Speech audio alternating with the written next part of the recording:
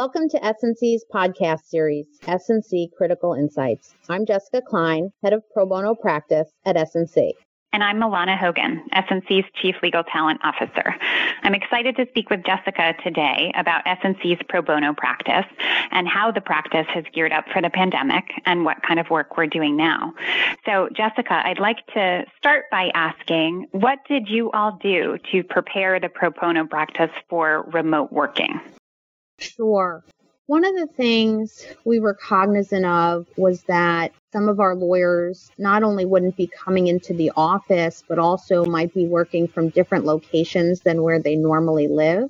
If they were staying with extended family or making other arrangements. I know one associate I work with has gone home to Australia for a few months, and another is living with her mother in California, which is not where she normally works. We wanted to make sure we had all the details on everything that was coming up in their matters in the weeks and months ahead. But we really wanted to make sure we were able to provide seamless continuity if anyone became unavailable because of COVID-related issues, whether it was relocation or a health concern. And so we really made sure that we had all the details on our pro bono matters and what was going on leading into the spring to make sure that we could provide seamless coverage. And that was one of the big steps we took before anyone went to remote work.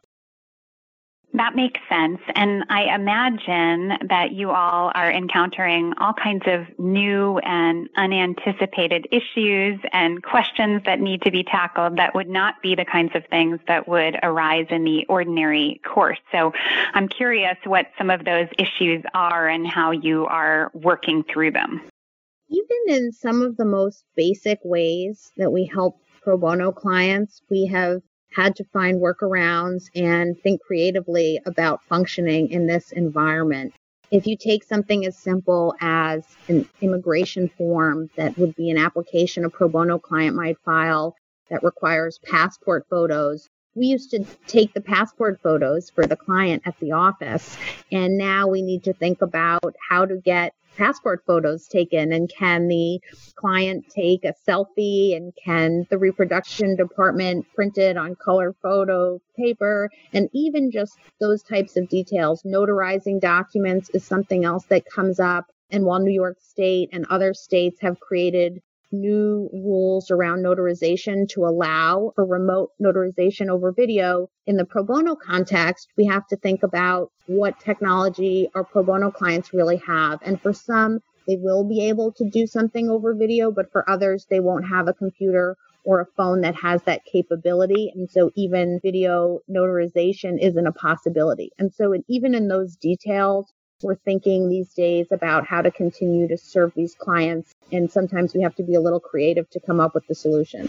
Absolutely. So all kinds of new challenges, and I think we're all dealing with that in some respect, trying to tackle challenges that we haven't seen before. What about the advisory piece? I know that our practice generally is very hands-on, and associates working on pro bono matters get lots of support from you and your team.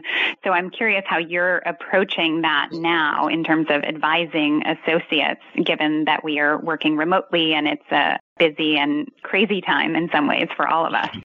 Yeah, I'm sure, like yourself, Milana, we're finding ourselves on Zoom a heck of a lot and talking more than ever.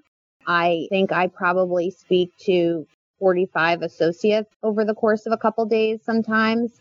There is a lot of communication going on, and everyone who works on pro bono matters at our firm knows that our pro bono department is there for them, whether it's a strategic question or a question about how to get something done in this environment. And so the partners in charge of the matters have been very actively involved, and our pro bono department has as well.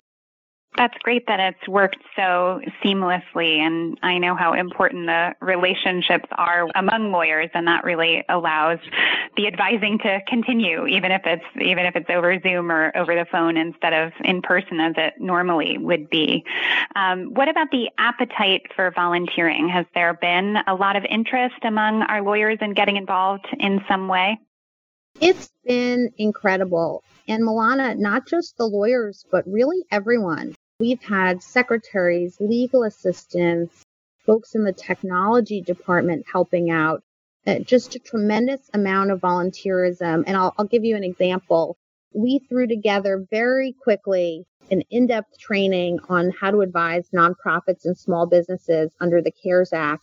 And we were cognizant that the funds available under the program might run out and there might be additional tranches. And so we wanted to get that training done as fast as we possibly could. And it turned out the fastest we could do it was going to be at 9:30 on a Monday morning, which you might imagine is not the most popular time to schedule a training on a new project. And we pulled the training together over the weekend, and I began on Monday morning, and there were more than 90 people participating on the Zoom, and I just couldn't believe it. And that's just one example of the type of outpouring of interest we've had. We have more than 25 lawyers working on compassionate release efforts. I literally just left a meeting where we were working with legal services lawyers discussing how to interview individuals who are incarcerated right now about whether they're symptomatic and what type of steps are being taken at their facilities. There's just been a tremendous interest in volunteering, and I've found it really moving because first, some of our lawyers have a tremendous amount of work to do right now on paying client matters that they're juggling, but still are moved to take this on. And then second, obviously, so many of our lawyers are dealing with new ways in which they have to manage family commitments and childcare. And so to see the outpouring of interest, despite what everyone is dealing with in their own individual way, has really reaffirmed for me that the commitment to pro bono runs across the entire firm. That's really inspiring and moving to hear, although not surprising. There is always such a tremendous interest in pro bono work and, such a strong appetite for volunteering more broadly, and commitment to community in general is a real theme here, I think, about the culture and something that's really critical and central to it. So that's great to hear that it's continuing even in this extremely stressful moment in time. So what about small businesses? Who has reached out to the firm for help during this time? Can you share with us a little bit about who is making that outreach?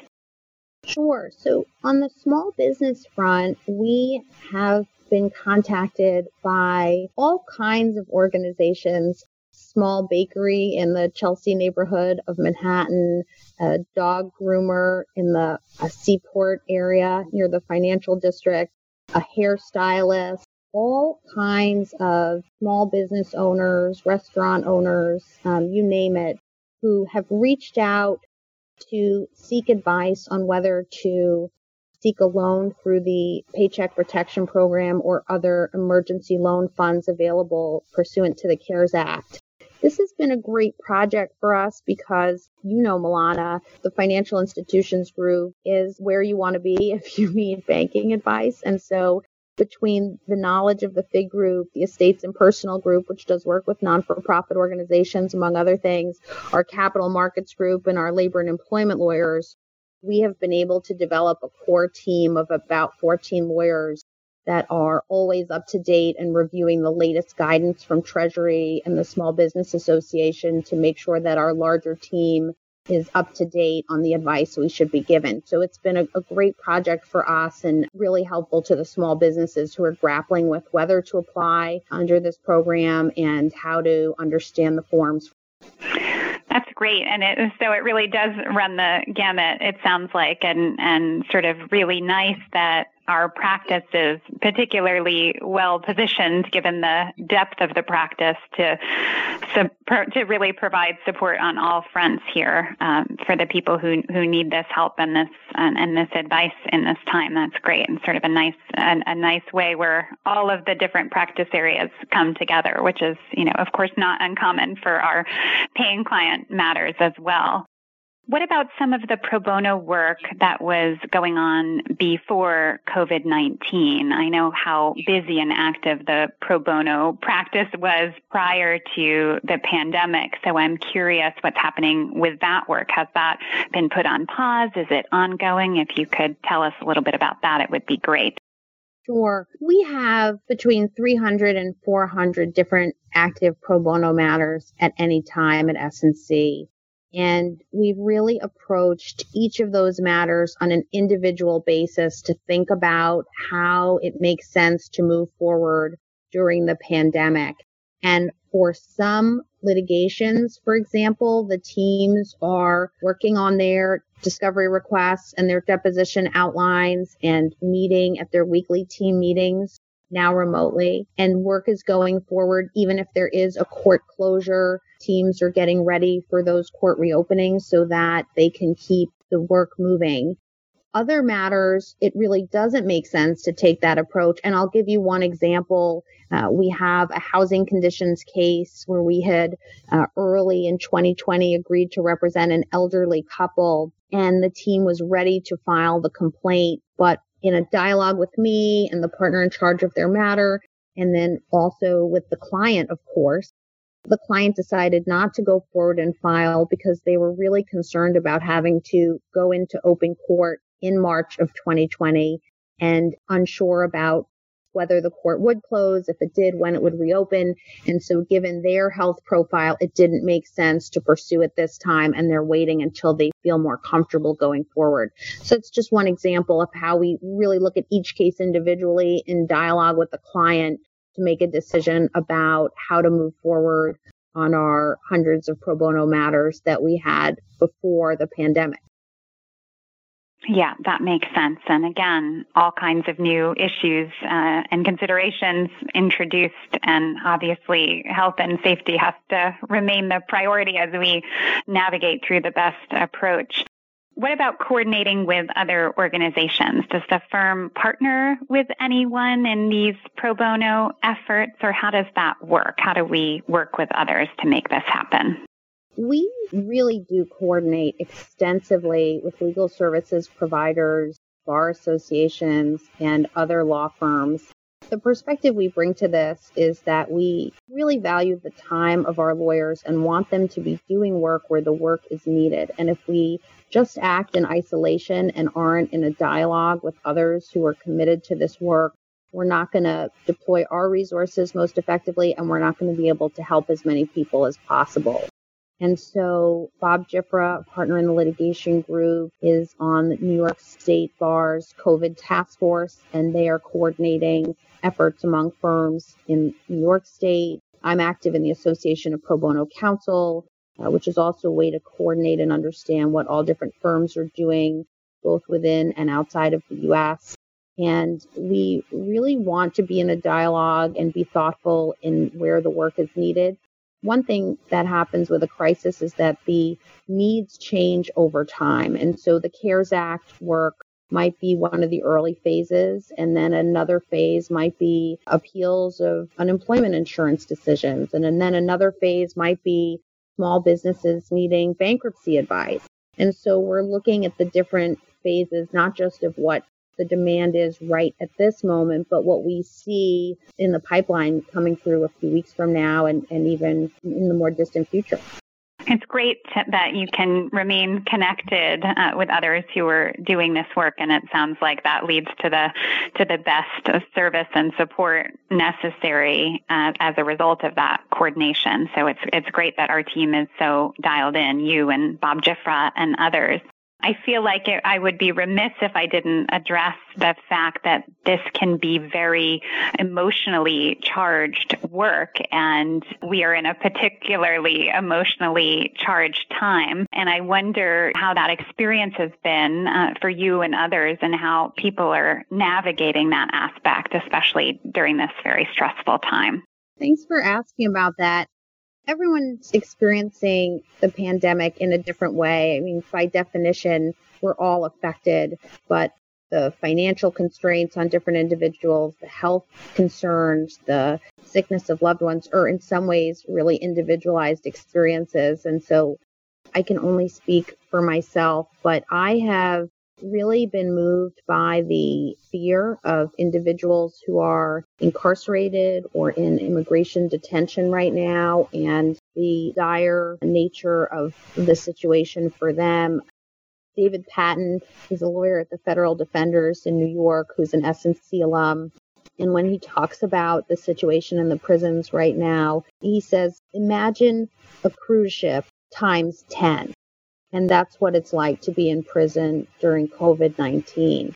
And so we've tried to bring a lot of sensitivity and empathy to that work and to those communications with prisoners, but also to our communications with all of our pro bono clients, and to keep in touch with them and understand that many of them live alone and feel extremely isolated. We're getting a lot of questions about immigration status, upcoming court cases, clients concerned about all manner of things. And we really want to be there to listen to them and figure out if helping with what they're dealing with is part of our representation, or if not, try to figure out how to get them the help that they need, and be respectful of the fact that so many people are experiencing heightened anxiety right now. It's definitely a challenge all the way around. And just listening to you speak, I'm struck by how lucky we are at SNC to have you leading this effort. And you set such a tremendous example for everybody. And it's clear that it matters a lot to you and to the other lawyers at SNC who are also engaged in these matters. So feeling very grateful for you, and also grateful to you for joining us today for this SNC Critical Insights podcast. And I hope you remain healthy and safe and well, and the same to all of our listeners. Thanks so much. Thank you again for listening to SNC Critical Insights. For more information about our pro bono practice, please visit us on the web at www.sulcrom.com.